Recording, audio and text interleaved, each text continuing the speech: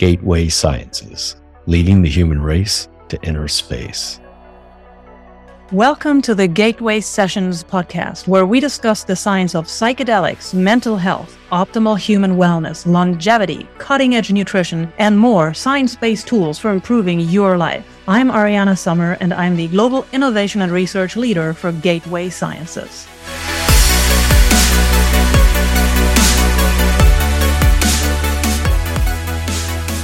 Real human connection and love is the foundation of individual and collective well-being.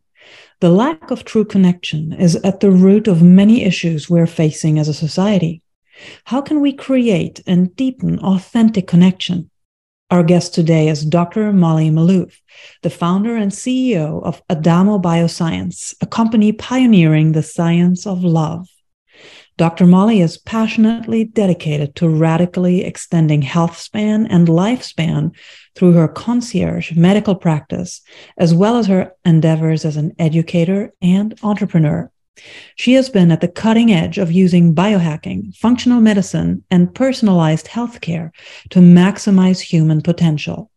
Dr. Molly has worked as an advisor or consultant to over 50 companies in the digital health, consumer health, and biotech industries. She provides personalized medicine to entrepreneurs, investors, technology executives, as well as numerous celebrities, and teaches a course on health span in the medical school at Stanford University.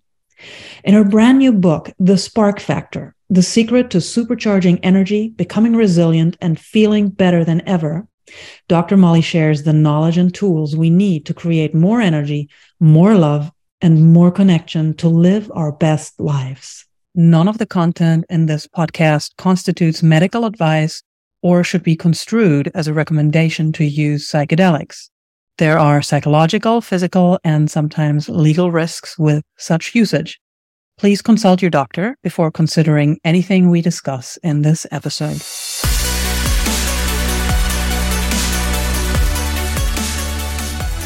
Dr. Molly, welcome to Gateway Sessions. I am so pleased you made time for us. Really have been looking forward to this conversation. Thank you so much for having me.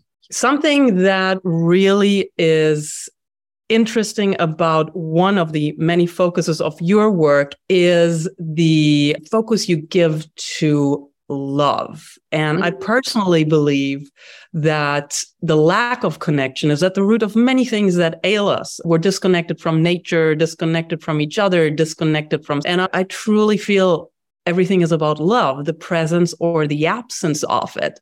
So the question of whether we have love in our lives, why is that question so important? I love this, mostly because I spent a year trying to understand the role of love after I had been teaching at Stanford, and there was a course that I was teaching that was all about extending health span. So in the middle of writing this course, I was doing a lecture on relationships, and I started looking at the numbers, and it was astonishing to me. I was just like, oh my God, literally relationship quality is one of the biggest drivers of health or disease. Like high quality, healthy relationships is probably the greatest factor that we know in long-term health and happiness. And yet it's really missing from modern medicine. And in fact, when I started my company really trying to understand the science of love, I just went throughout the literature and I just found just horror stories of researchers who were attacked for actually studying love. It's actually not received almost any funding from the National Science Foundation. A lot of men in the past have actually attacked different researchers for claiming to want to understand this. They were like, no, this just needs to be a mystery forever. Then I started really looking at the DSM, and I was just thinking to myself, wow, at least 3/4 of this, maybe half of this is due to social injury, is due to people being hurt by others, due to lack of love, abuse, neglect, trauma. And I just kept on asking myself, why don't we see this problem as a bigger issue? And then when the pandemic came along, it was just so clear that isolation was causing so much disease, was causing a worsening of addiction, was causing a worsening of depression and anxiety, and it was causing people to self-destruct. And I think that we are in a reckoning as a society today because people are more isolated and disconnected than ever, as you described. And now we're seeing the consequences of this. I think that the mass shooting, I think that the amounts of diseases of despair that are going up are all a root we're all rooted in lack of love, all rooted in lack of connection. And I come from a really wonderful family. I am, if anything, it's probably a big piece of my success is the fact that I was raised by incredible parents. I have amazing sisters. We are super tight and super connected. It is rare actually to have a family like this. And I put myself in the position of others, and I've seen so many people fall apart when they lose their parents. I've seen it happen time and time again. And it's really surprising to me how just when people have loss, especially loss of like loved ones, it can really contribute to all sorts of problems in the body. And in particular, when I was thinking about psychedelic medicine and thinking about this company that I've started around psychedelic medicine, it's really been this idea of what if we were to actually try to help improve the chances of our relationships lasting longer and also improve the chances of having better connection between partners, using medicines that can change our neuroplasticity and help us get out of these ruts that we're in. And I think attachment dysfunction, I think sexual dysfunction, I think a lot of trauma is a result of people in relationships that can be harmful to them, and people in relationships that are maybe not like directly traumatic or abusive, but maybe just maybe they just lack the vitality they had when they first fell in love. And so I'm really excited about MDMA getting approved, because before it was banned by the DEA, it was used by 500,000 people safely underground without any deaths. And it was used for couples therapy. And I think that it's going to make a comeback. And I think there's definitely an opportunity to combine MDMA with integration programs. What a lot of people don't realize is that MDMA is a love drug. It reproduces the neurobiology of love. So I think it's really perfectly suited for relationships and sexuality, because these are core to our existence. And I think these can be improved with these medicines. 100%. And I find it really interesting that you bring up MDMA. We've seen some of the studies that have been done where people are helped out of the deepest pits of despair, whether they have to deal with really heavy PTSD or other trauma. And all of a sudden, they're taken out of this loop of fear, of terror, or sadness, or even despondency, dealing with whatever their trauma was. And they're put in a state that is filled with love and euphoria. So we're also very excited to see what will happen with the legalization. What's your take, just as a quick question? When do you expect, if things go smoothly, for MDMA actually to become a compound that will be illegal, at least in clinical settings? I think conservatively, optimistically, it's 2 to 3 years. Hopefully not longer than that. It's really a matter of they've literally passed everything the FDA has asked them to do.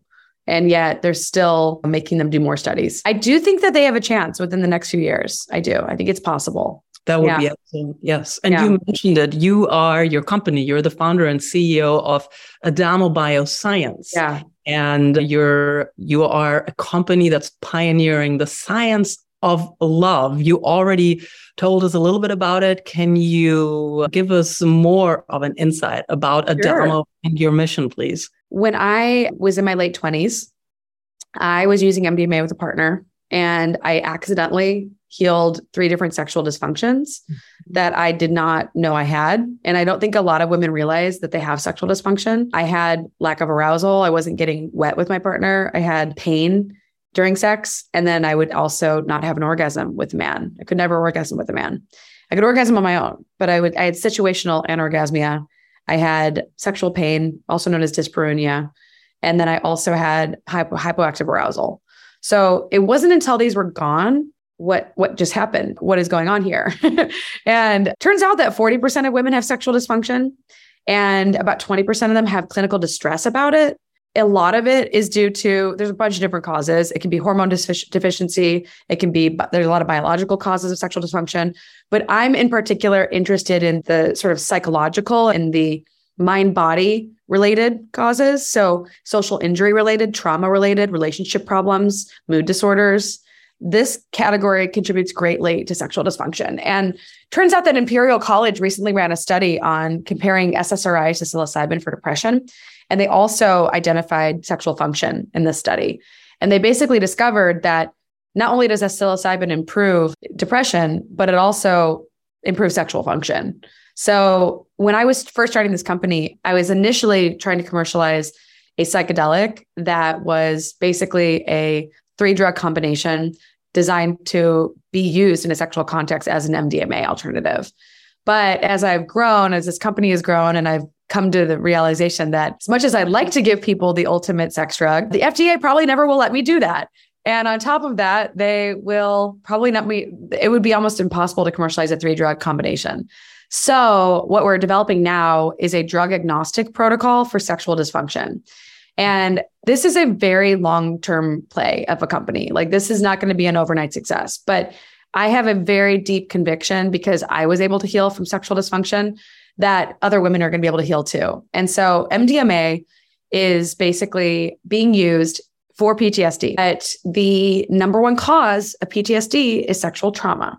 So I spoke with the founders of MAPS, and the really cool thing about the way that they're designing their studies is you can integrate MDMA for PTSD with whatever type of therapy you desire. So what we are aiming to do is to pioneer a novel sex therapy. And the reason why is sex therapy hasn't really been innovated in 50 years, since Masters and Johnson and Kinsey. And so most of the sex therapies that exist are largely psychological therapies, and some drugs like Vyleesi and Addy. But what I believe is that it turns out that in the Encyclopedia of Psychoactive Plants and the Encyclopedia of Aphrodisiacs, almost every psychedelic is known to be an aphrodisiac. It's all contextual. So I'm really interested in the possibility of designing a therapy that could work with psychedelic window of neuroplasticity.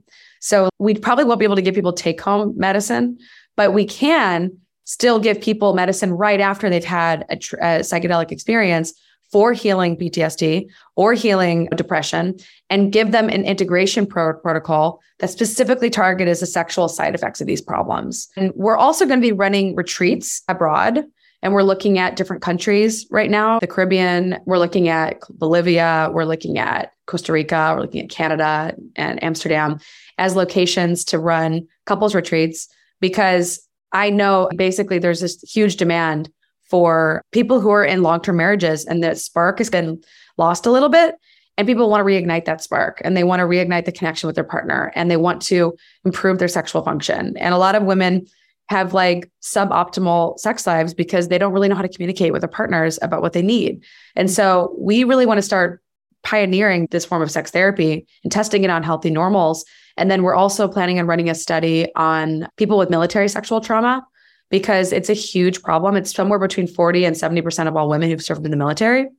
And so we know that these individuals are at higher risk for suicide, of chronic diseases, and mental health disturbances. And we really want to be able to give them some freedom from their pain. So we're really excited about the condition of healing sexual pain, because increasing desire and is one thing that we know is probably going to be, we think it'll work for desire. But in particular, when there are people who really can't have sex because of pain, it can be really damaging to relationships. It can actually break people up. So we're really interested in this specific condition, because oftentimes there's also women who also carry other conditions with it. So we're going to basically recruit people to the study who have multiple sexual dysfunctions. And we're going to identify like what our protocol can best be suited to. That's fantastic, Dr. Molly. And there's so many people in need. And I think one of the most important things is to start having open conversations about this. I personally am also not a stranger to sexual dysfunction. I have friends, male, female, or whatever they identify as, who've also had problems either on and off or all of a sudden or all of their lives. I would like to know, so for you, your personal experience, was it an immediate alleviation of oftentimes these are also symptoms, right? From something that's deeper rooted. So was it an immediate alleviation and then the light bulb went off, or was it gradual? Can you tell us a little bit more about that? It wasn't one single episode of the medicine. I definitely had multiple episodes in the course of a couple weeks. It was around Burning Man, and I was young, I was experimenting. It was one of those really profound accidents that turned out to be life-changing. Psychedelics, I've always been a believer in. And I was like reading about these in college when I was 18. I was reading about the history of psychedelics. I didn't even take psychedelics till like my early 20s. And even then barely touched them, like maybe once or twice in my early 20s. But I've always been a believer that these are medicines, and these have been used as medicines since the beginning of human culture. And so I've always been one of those people who've been unafraid to be like honest about her beliefs. And people thought I was a little bit crazy initially. They were like, psychedelics, medicines, these are party drugs. But when you go from having literally like terrible sex throughout your 20s to having like an experience where you feel finally like you can let go, like you can finally experience pleasure, like you can finally be witnessed in your pleasure without feeling embarrassed about it. I think there's a lot of women who are actually afraid to completely let go in the experience of orgasm. They're so tense. They're so worked up. And also the thing is, I would consider most of my 20s to be dissociated in general. Like I had 2 episodes of sexual trauma in college. 1 in 5 women in college are raped. 1 in 5 women are assaulted in their lifetime. 1 in 4 are abused as children. 1 in 3 are actually, so it's 1 in 3 are assaulted, 1 in 5 are raped, 1 in 4 are abused as children. And this is CDC data. And so of those numbers, around 60 to 80% of women will develop sexual dysfunction. And about 30% of women with sexual trauma will develop PTSD. So I was just thinking about, okay, so how do I take what happened to me on accident and help people achieve this on purpose? It is like a huge endeavor because this is a minefield. Psychedelic space has a lot of problems. And so one of the things I'm thinking about is like designing this protocol so that the entire protocol is telemedicine, except for the actual experience, so that there's less interaction between the patient and their therapist, one-on-one in person. Because I really want people to not fall in love with their therapists. Like it's a love drug. It's literally designed to create the conditions and feelings of love. We're first going to be studying couples because we really want people to direct their energy towards their partner. And we are developing an ethics framework around psychedelics and sexuality, because it's not enough to tell people what not to do. We actually have to tell people what would be like the gold standard of behavior of if the world was a better world that we want to create, what would that look like? So I'm working with a world-class ethicist who wrote the book Love Drugs, Brian Earp, and we're like literally trying to break this problem down. And I know that a lot of this seems like it's research. We fully intend to start essentially testing this out, hopefully in studies. And we think that with data, we'll be able to actually demonstrate to interested investors and other people interested in this industry that there's a way to use psychedelics in a sexual context or post-sexual context for healing. And I really just think that this sounds like it's nuts right now, but it won't be crazy in 10 years. I don't think it sounds nuts at all. I think it is a very interesting and promising approach to something that ails society so deeply. Now it's easy to say, oh, people have sexual dysfunction or they just don't enjoy it or have pain, but how it affects us as a society overall, I think most people don't even have any idea how profound the effects of this are. And you touched upon something really important as well. And that's, of course, the integrity of the individuals who will be doing the treatments needs to be 100%, because our sexuality is where we can be either at our most vulnerable or at our most empowered, sometimes both at the same time. And that's also a beautiful thing. However, it's very easy to push people deeper into some kind of pain or trauma if the practitioners don't have integrity. We're not trauma informed. A lot of people just aren't trauma informed. They just don't have the education on what happens when someone has a trigger. What happens when they go into a state of complete panic? How is that addressed? And it's not one of those things that gets properly taught. Nobody really wants to look at sexual trauma as a problem, but it is a huge issue. It's like affects a massive percentage of society. And I think it's a lot bigger of a problem than people are willing to look at. And so as a result, it's shoved under the rug. Nobody wants to discuss it. But you know what? Me Too has dropped a lot of shame around this topic. And so now I'm like, part of the reason why I started this company is I was like, okay, so Me Too happened. We all know that there's like all sorts of problems in society around sexual power dynamics. what are we going to do about it? Besides shaming people who are assaulting women, besides pointing out these obvious issues, what are we going to do about these problems? What are we going to do about childhood sexual abuse? What are we going to do about human trafficking? What can we do? We can all start talking about this openly, because the more we talk about it, we're going to drop shame for people. The more we drop shame for people, the more motivated they are to actually pursue these potential solutions. And I think we also need to educate people on the risks of healing with psychedelics. First and foremost, there are a lot of people claiming to be psychedelic shamans who are abusing people and actually touching them sexually during psychedelic trips. That is never okay. And that is actually sexually traumatizing. And the thing is, a lot of people don't realize that these people who are doing this work think that they're helping them. They actually do believe that what they're doing is helping this person. And that's just not okay. And so anytime that there's a power differential between a practitioner and a patient, there shouldn't be sexual contact. One of the things that I believe is that there's actually a much bigger issue in mental health, and not just the psychedelic space, because the psychedelic space gets all the brunt of this argument, but actually like 10% of mental health practitioners work with with patients actually engage in relationships and sexual contact with their patients. This is clinical research. So it's a bigger problem for society than we realize. And part of me feels as though what we're not really talking about is the fact that power differentials can create a charge between people. They can create sexual energy between people. And if you don't diffuse that energy by pointing it out and by actually helping people find better therapists, you just shouldn't be working with someone who you have like a sexual charge with, because it's going to impair your healing. It's going to impair your relationship. You can't really be objective and unbiased if you have feelings for someone. I've actually literally had men want to work with me as a doctor, and I'm a private doctor to executives. And I've literally had to say, look, I can't work with you because I'm attracted to you. Or they say they're attracted to me and they want to ask me out on a date. And I'm like, look, we can't work together. And they're like, or maybe we've been on a date and they've been like, okay, I'd really like to work with you as a doctor. And I'm like, no, like that will never happen. That can never happen. And you just have to have really strong boundaries, because this is a big issue in society. And like, apparently something like 40% of people find their partners in work. And so it's also a big issue in the workplace. So there's a lot of workplace power dynamics that nobody really wants to address. So I just feel like as an American culture, we have an opportunity to make a drastic awakening and shift in how we talk about sex. And really, let's just point out these big issues like front and center. Let's just look at them in the eye.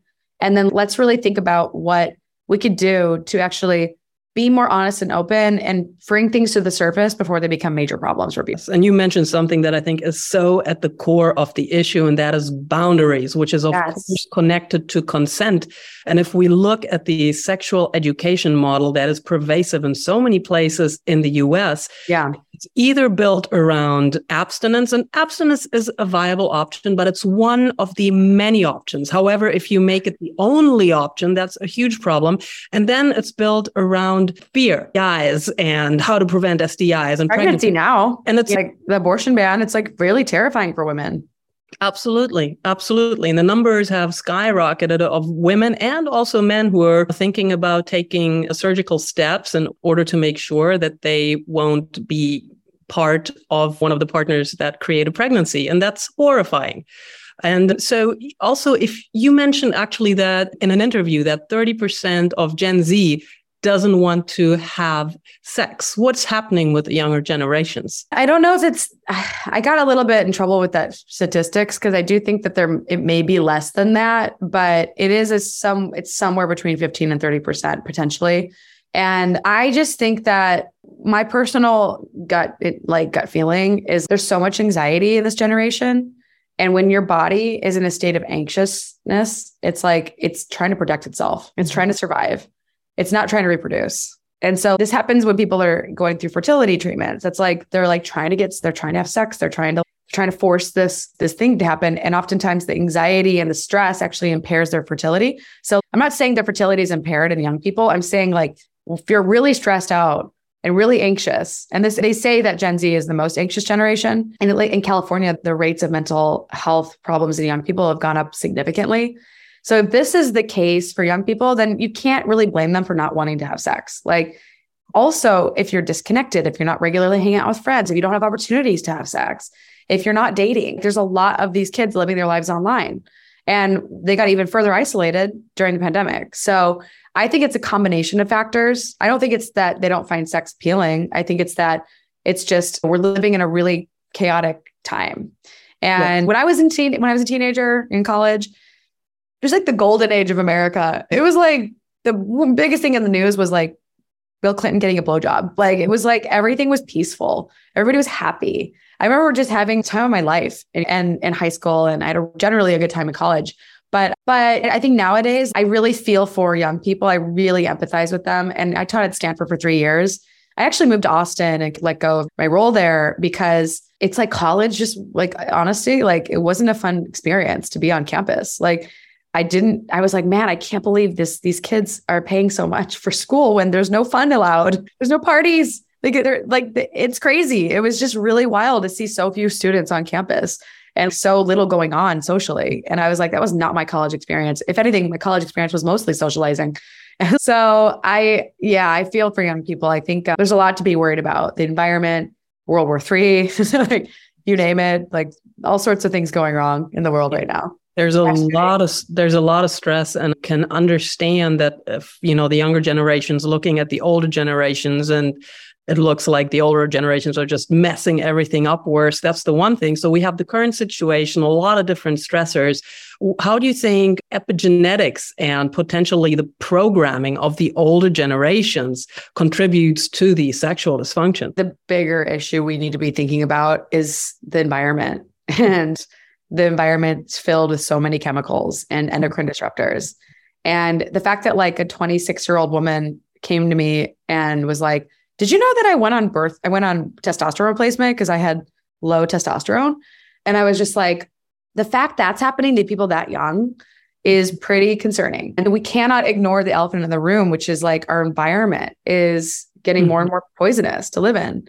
And I live in Austin, and I'm not even sure this is healthy long-term as a city to live in. I like it right now, but like my dream would be to move somewhere more like heaven on earth, more paradise. That's ideal. So yeah, we got to look at our environment. We got to look at our food environment too. There's a lot of problems in our food. There's a lot of pesticides. There's a lot of like forever chemicals, dioxins. And then there's the beauty industry, right? Which is a multi-billion-dollar industry. If not, I don't even know if trillions at this point. It's got to be huge. And the whole beauty industry is basically designed to basically make you more attractive. But paradoxically, it's making us sicker and less sexual. And so it's kind of, wow, we're putting all these things on our bodies to be healthy. And if anything, like I look back on my youth and like all the Bath and Body Works products I used to wear, all of those smelly chemicals, like I bathed in those. What the heck was I thinking? And I only started using clean products like midway through my 30s. And I mean, like that until then, I was using standard conventional crap. And it's, whoa, how much of a burden did I develop? And that's really problematic that a lot of people don't want to talk about. Oh, absolutely. And these toxins, accumulate. I have found a really great tool a few years ago, the Environmental Working Group, EWG, .org, where you can go online, and whether it's beauty products, whether it's household cleaning products or anything like that, you can look up that product. You can look up what the potential problems are, what kinds of toxins there are, and you can find clean products. And this is such a basic part of taking care of ourselves because we do it every day. And Dr. Molly, you are actually also an expert in extending health span. You do it via your medical practice, your personal brand, and all of the educational and entrepreneurial endeavors that you have going on. And I know you also have a book coming out, The Spark Factor. So it is actually about optimizing our lives, hacking our biology, right? It's a biohacking book. I can't wait for it to come out. And I would love to know a little bit more about that. Can you give us a teaser? Yeah, I'd love to talk about the book. So basically, I wrote a book on biohacking for women because I wanted to write a book on my overarching philosophy of health. But really, like, people buy health books when they are actionable, right? And so I was like working in Silicon Valley, working with all these patients and noticing, and their girlfriends were trying to do the same biohacking trends as the men were. and we were all getting very different results. So men could be like fasting and ketosis and HIIT training and weightlifting, and they just get ripped and lean. And women were trying the same thing, and we were getting fatter, and we were getting like major plateaus within a month or two, and more stress and burnout. And I was just like, wow, what is different about us? And so I just asked myself, what are our biological imperatives? Women are largely oxytocin dominant. Men are largely vasopressin dominant. So men are really designed to go out, hunt, and protect and defend. Women are designed to nurture and basically propagate the species. So we have to be really careful with our metabolisms, because we need to keep the tribe alive, right? That's our job, is to make life and to keep them alive. And so when women layer on too many stressors and too many biohacks, they can actually end up getting problems. They can get more hormone dysfunction. They can get burned out. They can actually have less energy. And so it's really a book on trying to help women disentangle this question of like, how do I biohack and how do I do it safely without hurting myself? And how do I do it gently and carefully? And so a lot of it is about how, look, fasting is a great tool. If fasting fixed my fasting glucose. If I didn't learn to fast, I wouldn't have fixed my insulin resistance. But now that I'm more of an athlete and I'm far fitter and I have better metabolism, I don't need to fast as much, because it does. And especially when I'm under the amount of stress I am this year, I'm launching a book. I've got a company. I fundraised. I taught at Stanford.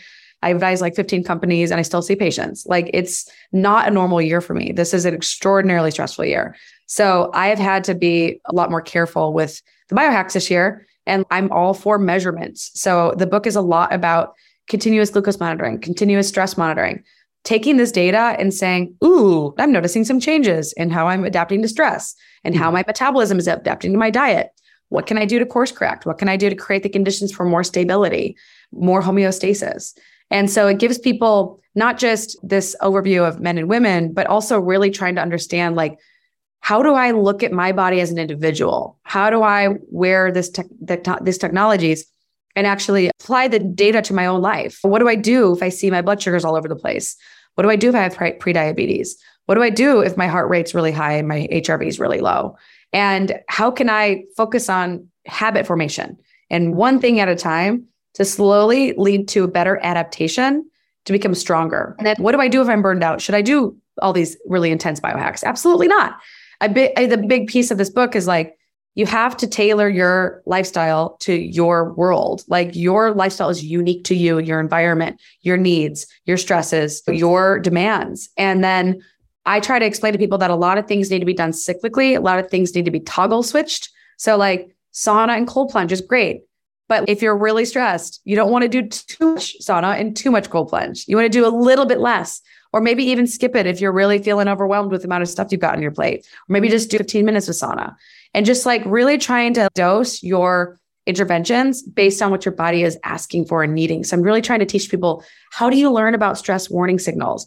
Do you know if you're stressed? What does that even feel like? Like, I have literal questionnaires in the book just trying to teach people, this is what it feels like to be really stressed out. This is what you need to pull back on some of these things. So a lot of the books about recovery, a lot of the books about metabolism, a lot of the book is about mitochondrial health, because your mitochondria are the seat of your energy production, your hormone production, your stress hormone production, your immune system regulation.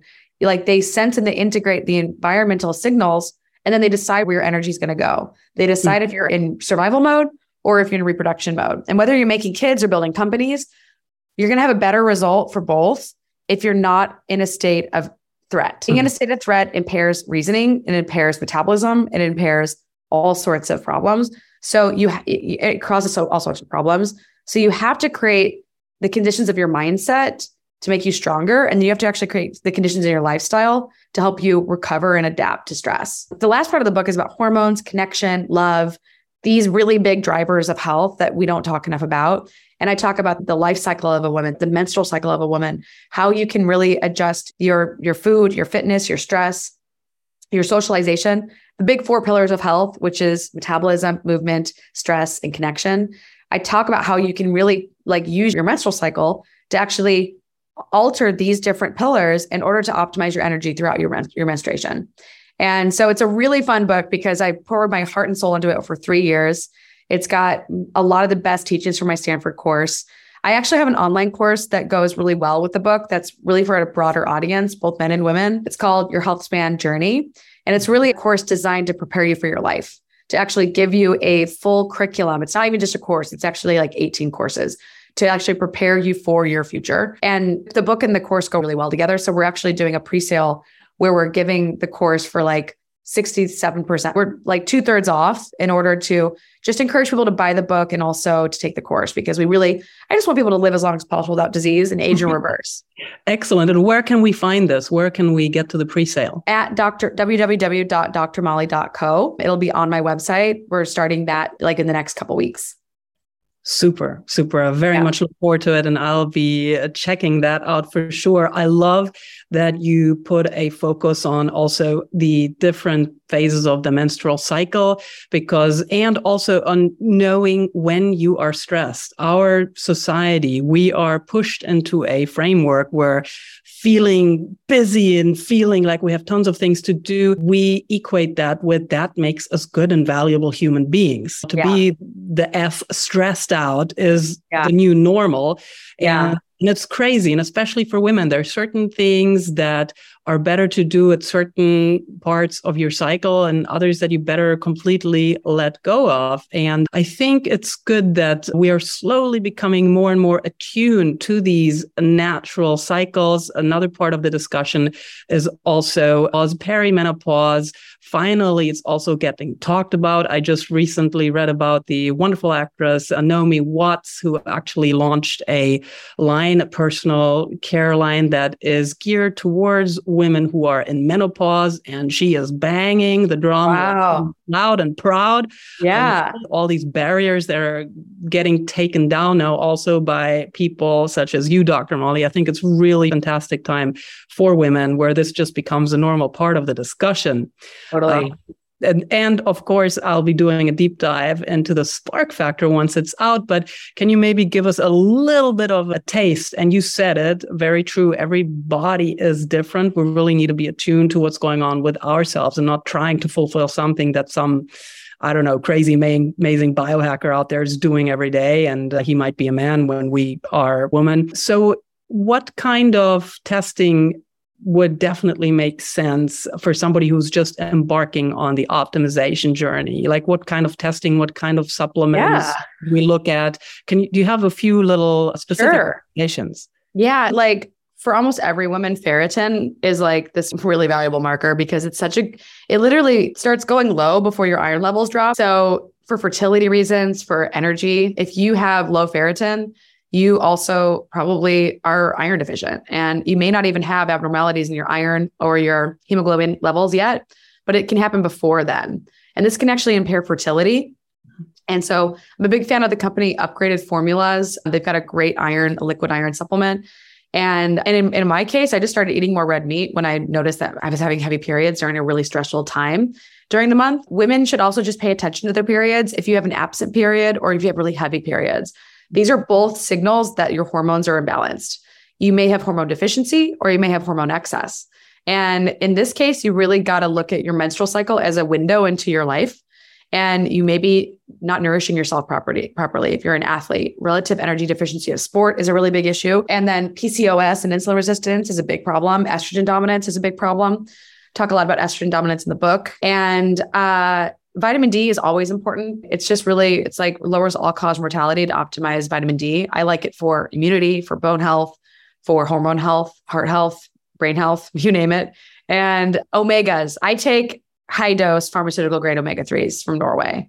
And I'm telling you that, man, when these products, there's only one brand I really called N-Pure 3, but they're only available in Norway, but they're coming to America. So sign up on their waiting list.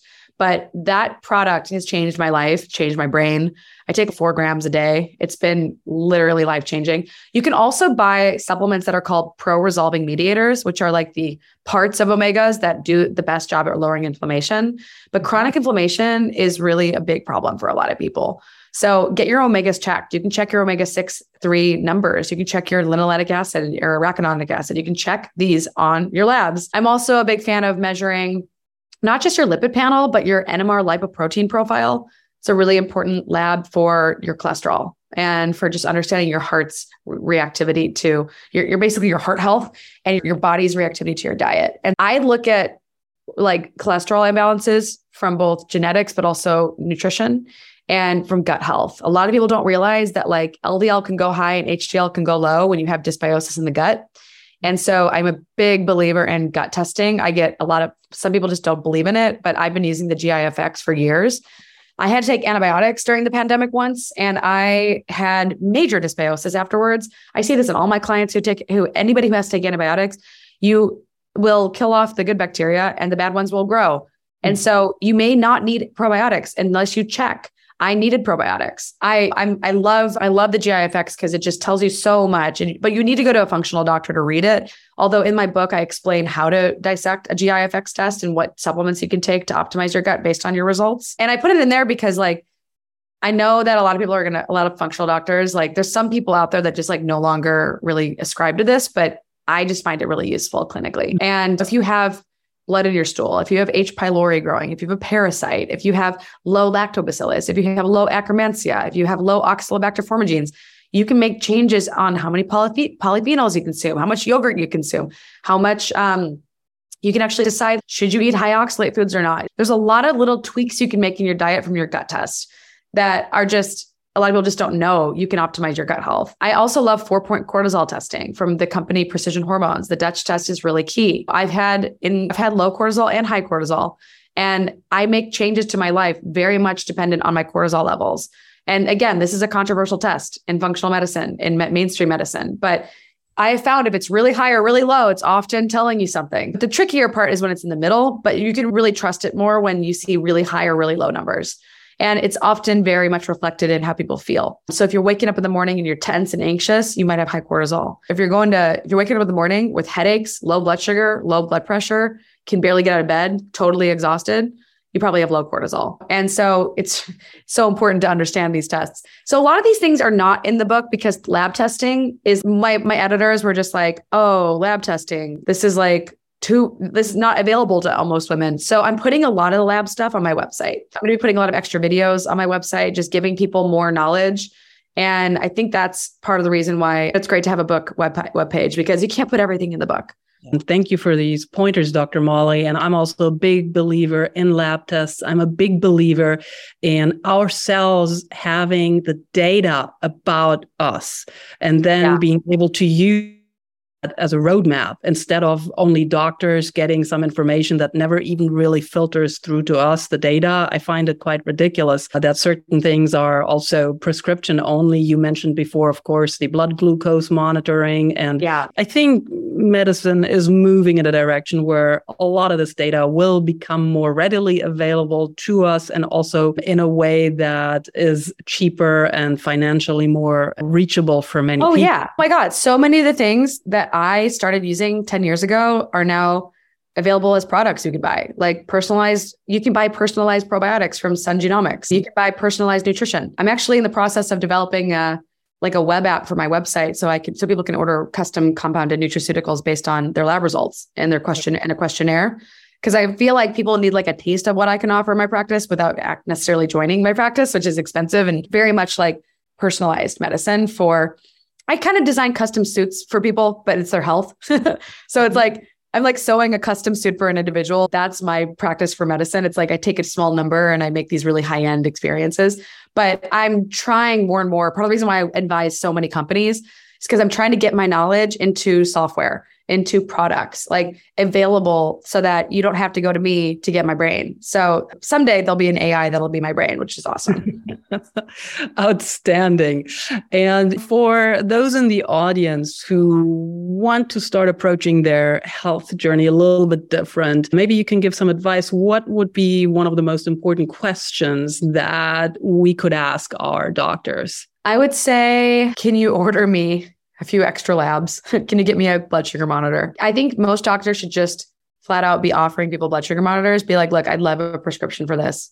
I'm happy to pay out of pocket for it if my insurance doesn't cover it. CGMs are only $30 and they're like a free test of your metabolism and your metabolic health. If you can't get one from your doctor, go to Levels Health. I'm definitely a big believer in CGMs. And actually, I'll give you a link that we can put in the show notes so people can just have a direct access to that. But yeah, I think most people will go to their doctors and they'll say, hey doc, I'm tired. What do I do? And their doctors, there's nothing wrong with you. So you're on your way. But I would say that if most people actually really looked at their thyroid hormones. Like it's not a bad look to get a full thyroid panel. Most doctors only look at TSH, but you want to get free T3, free T4, T3, T4, reverse T3, TPO, thyroglobulin antibodies, and reverse T3. If you have thyroid dysfunction, you might be missing it with just a TSH. I had central hypothyroidism after a concussion. And if I had just gotten a TSH, then my doctor would have missed it. And I got my thyroid hormones as well. And it was clear that they were all low. And so you got to advocate for yourself for what you want. My sister is in the hospital right now for a condition that was a headache that lasted a week. And doctors kept giving her drugs and medications. And they said, and she was just like, she was getting worse and worse. And they finally did an MRI and there was something seriously wrong. Luckily, it's not going to ruin her life or anything. It's fixable, but it's like, you have to advocate for yourself in medicine. If you are experiencing problems, you really need to advocate for yourself because the healthcare system is designed to ration care. It's not designed to optimize your health. So the best thing you can do is find a naturopath, a functional medicine doctor, a Chinese medicine doctor, an integrative medicine doctor, a regenerative medicine doctor, an anti-aging doctor, a longevity doctor. These are the kinds of doctors that are doing this kind of medicine. You are not going to get this kind of medicine from your primary doctor. And so don't expect them to do this for you. So the best thing you can do is ask your primary doctor, are you cool with me seeing this other doctor and trading notes? Like primary doctors and the mainstream medical system is best suited for emergencies only.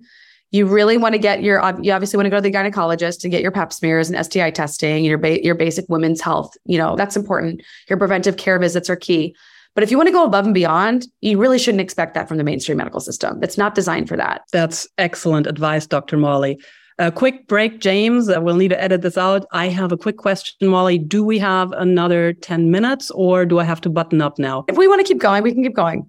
Great, because I'd like to circle back to something real quick. Then okay, James, we can pick it up right here. Sure. So thank you for those really valuable insights, Dr. Molly. Of course, advocating for ourselves, standing up for ourselves also requires to be really connected with ourselves and not just accept what's happening around us. And that, of course, is also deeply tied to our sense of self-love. We talked about it prior in the conversation. How important love and connection is. And of course, a big part of love is not only loving others, but the self-love that we practice. And many people are walking around with something they're not even aware of, and that's a core wound. How can we actually know if we have one? I actually think everybody has one. I think that life isn't just naturally dangerous and injurious, and we've made it a lot safer. But there's a big range. And some people describe little T versus big T trauma. There is a small percentage of people who really literally have gone through life unscathed completely. But typically, if you're completely enshrouded from any danger, you become fragile. And that in itself can be a problem, which is if you're too protected and you're not stressed at all, then actually it can make you weaker.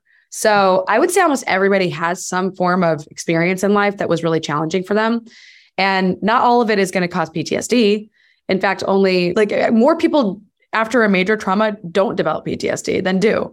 So the chances are that people are carrying around, not everybody, a good percentage of the population has had what are called adverse childhood experiences, things that have happened in your childhood that have been really traumatic and challenging, like witnessing violence, witnessing drug or alcohol addiction, being actually potentially abused verbally or physically, maybe living in poverty and not actually having enough food on the table, perhaps being a refugee and having to migrate, maybe being exposed to even just there's a lot of intergenerational trauma, which can be trauma passed down through your genes.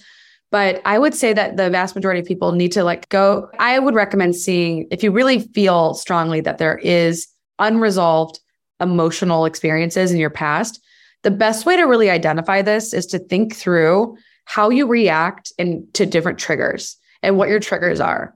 So if you react to triggers in a way that is defensive or that is angry or really out of proportion to the actual event, then that may be like a signal that something is out of balance in your sort of healing journey that needs to be looked at. And at the same time, if you shut down, if you dissociate, if you find yourself completely spacing out when something triggers you, that may also be a sign of a defense mechanism. So the beauty of our nervous systems is they have very predictable behaviors based on when we are hurt, often have an out of control reaction or a really just detached reaction. And you really want to look at your behaviors and ask yourself like, oh, do I behave in a certain way as a coping mechanism? And where could that be rooted in? Like where did that start in my life? When did all this begin? And I love internal family systems therapy, specifically for helping people understand the difference between the higher self and then the firefighter, the manager, and the exile. So the exiles are the traumatized parts of ourselves that we shove under the rug and don't like to pay attention to. We put in the corner because you're like, we don't want to hear from you. That was scary. We're not going to go back to that. Then there's the firefighter that tries to put out the flames whenever you get triggered. It's what do I do to react? How do I fix this? And then typically like addictions, compulsions, obsessions, that's the firefighter. And then the manager is I'm going to intellectualize my way out of this. I'm going to deal with this by like focusing on work and focusing on structure and order. And these are all adaptive for a reason. Like we literally have created these parts of ourselves so that we can cope. But the goal of internal family systems is to actually learn to connect with your inner child, learn to connect with the part of you that's hurting, learn to give them love and attention, learn to give them what they didn't get when they were younger, and then to learn how to integrate these parts of ourselves into our coherent whole. Another form of work and therapy I would highly recommend looking into to disentangle this topic more is attachment work. A lot of people have insecure attachment styles. They have anxious attachment, they have avoidant attachment, they can be disorganized. And this is often patterns in our behavior, in our relationships that have came from what we have witnessed from our parents growing up. So if our parents were detached, if our parents weren't present, we often become avoidant. And we often just don't show up for our partners because we just don't know how, because we weren't showed up for. And then the anxious people, they are the kind that are just like overly fearful and attached. And I was talking to a friend of mine about his marriage that didn't happen. He didn't end up marrying this woman. And I was like, you clearly have avoidant attachment. And like, he's just super fine on his own, doesn't really need a relationship. I'm fine, I'm good, I'm happy. And then his partner was constantly fearful of him leaving, constantly afraid that he wouldn't stay, constantly afraid that like he would run away. And in fact, like our internal experience is often reflected in our external experience, and we often manifest our reality based on what's happening inside. So I'm such a big believer in the law of attraction and like people really watching your thoughts because you're manifesting reality with every thought. And so just so important to like really recognize that if you look and address these underlying issues and these like wounds that we have, you will actually find it a lot easier to maintain healthy relationships. You will find it way easier to love yourself. I worked on attachment with myself for 6 months. I worked on internal family systems with myself for a year. And I was able to heal my relationship with food. And I was like, wow, I cannot believe how much of my food relationship was tied to my mental health and like how much I was behaving and using food as an emotional crutch when I wasn't really wanting to face my feelings. And it was actually going into the pain and going into the lack of self-love and going into the traumatized parts of myself that led me to feel like, oh my God, I don't actually have to be this way anymore. And it's real work. This is not an overnight, you're done, fixed. You're on a constant journey of self-discovery and exploration. But I'm all about mental fitness and mental wellness and like looking at these kinds of therapies that really get to the root. And I'm not really a big believer in talk therapy and cognitive behavioral therapy. I think they kind of work for some people. I like therapies that get me into the experience, into the emotional state, into almost like a trance where you're like connecting deeply with your emotional pain. And then you're like toning down the volume and you're changing the narrative. You're changing the valence of the experience. You're actually like meeting that part of your pain with love.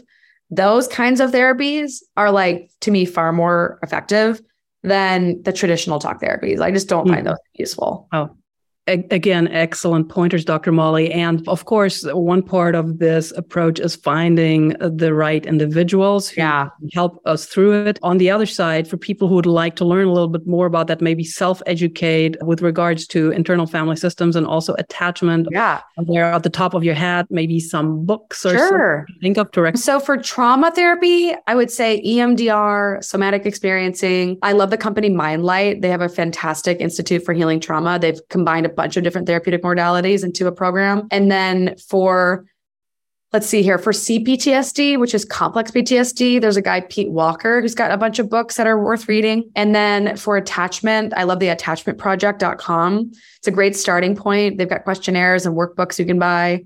And then for, let's see here, for internal family systems, the book No Bad Parts is a really great book. And man, if I had known this piece of the health puzzle was so important, I would have started this a long time ago. So for those of you listening out there, like, you remember, like, the metabolism piece, like movement, all these matter, but the stuff around relationships and attachment and trauma, I just feel like this is the frontier of health. This is really the future.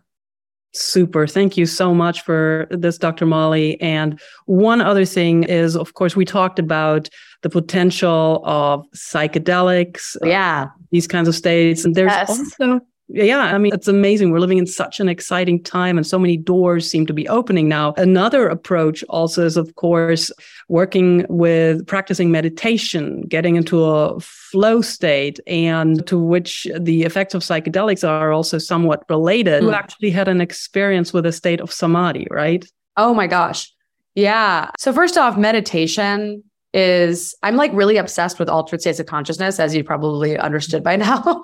So meditation, dreaming, hypnagogic states, hypnosis, and psychedelics, they all are altered states of consciousness. And there's so many different ways to get into these different brain states. There's even electroceuticals and wearable technologies and light therapies that can do it.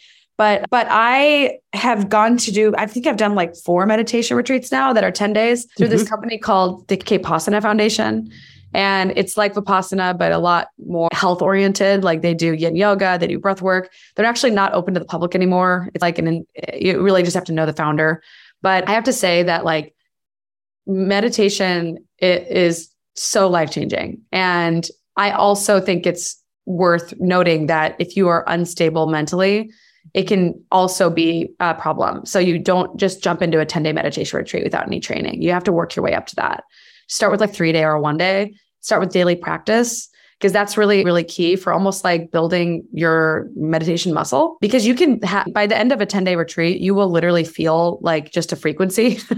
You're like, there's no more body left. Like, you're just in a state of total peace. And if you're lucky. Now, not every meditation retreat has led me to that point, but I have found these to be extraordinarily valuable for doing really deep spiritual inner work. And in fact, like, spiritual work is also a lifetime process. It's not like you're always going to be needing to make progress in that area. You're going to fall back, you're going to get better, you're going to make progress, and then you're going to make mistakes. So it's just one of those things where it's like it's a practice for a reason. But I went to a meditation retreat and I was meditating on, it's funny because I have this like desire to stretch the boundaries of my brain and be like, what can I do with my mind? And I'm not a normal person. So I was reading the book Ecstasy by Julie Holland, and it's a book on MDMA. And I was like, Ram Dass wrote in Be Here Now that like his guru took a bunch of acid and felt like it was just like his normal day-to-day existence. So I was like, if meditation can get you to an altered state of consciousness, then maybe I can meditate my way into feeling like I'm on MDMA.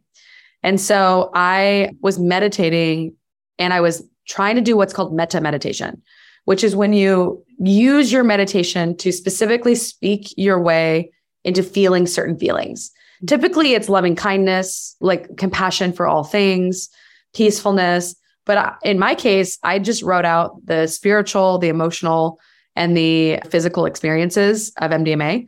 And I started meditating on those adjectives. I memorized them and I started going through them in my meditation. And I was like, I feel sensual and I feel connected and I feel aroused and I feel tingly and warm and loving and just happy and joyful and euphoric and unity. And I just kept on going through all these adjectives. And by the end of the meditation, I had found myself hit this massive moment of complete ego death, total unity consciousness, where I felt absolute connection to God and source. Like there was no more me or everyone around me. It was just complete oneness. And it was like a full body orgasm. It was really quite insane. And so the meditation was over. I left the meditation hut, would go to the bathroom, look in the mirror, and I'm like, did that just happen to you? What was that? And then I find out later, because I mean, my spiritual path has definitely been sometimes unintentional. And so I was reading about these things called jhanas, which is like paths of Buddhist, it's like steps of Buddhist awakening. And like the first level is like feeling like really pleasurable sensations during meditation. And like the second one is like pure joy and bliss. And it's definitely don't get to these states every time I meditate. But when you're meditating for days straight, it's a lot easier to reach these higher states of consciousness. And so I definitely feel like if people are curious and you are practiced, then finding a really good meditation retreat center. I know there's a good one in France and in Oaxaca called, it's a whole meditation center. I'm actually planning on going sometime in the next year. But yeah, I just really believe in the power of meditating to transform consciousness. Yes, 100%. And I love to know that we talked about, of course, in a sense, a love potion, like what you are working on and with your company, Adamo, so that there are individuals such as yourself. There's a lot of movement, a lot of things happening to bring this experience of love and bliss and connection back to us. It's something that's our birthright. So this mythical love potion, not only are there things happening in the material world, but we actually have this mythical love potion, if you want to call it that, within us. We are it. And so to be able to reconnect to it, what the mechanisms, modalities are, it's a beautiful thing. And it's a beautiful time we're living in. I'm actually designing breathwork sessions for the company Othership, which is an app that's all about breathwork. And like I'm designing an MDMA breathwork meditation to see if we can get people to feeling MDMA without taking MDMA. And then I'm also designing some breathwork around like cultivating sexual energy. So things that you could do with your partner before you engage in sexual activity. Stay tuned for those because I'm really stoked. I'm flying to Toronto in December to record them. And I love this app. And I'm so excited to be able to bring these tools. Beautiful. Dr. Molly, thank you so much for all these things that you're doing, breaking down barriers and taking us deeper to what ultimately is our true selves, taking us back there. And thank you for making time today for Gateway Sessions. It was such a pleasure to connect with you. Thank you so much. This has just been amazing. I've had a great time. Gateway Sciences, leading the human race to inner space.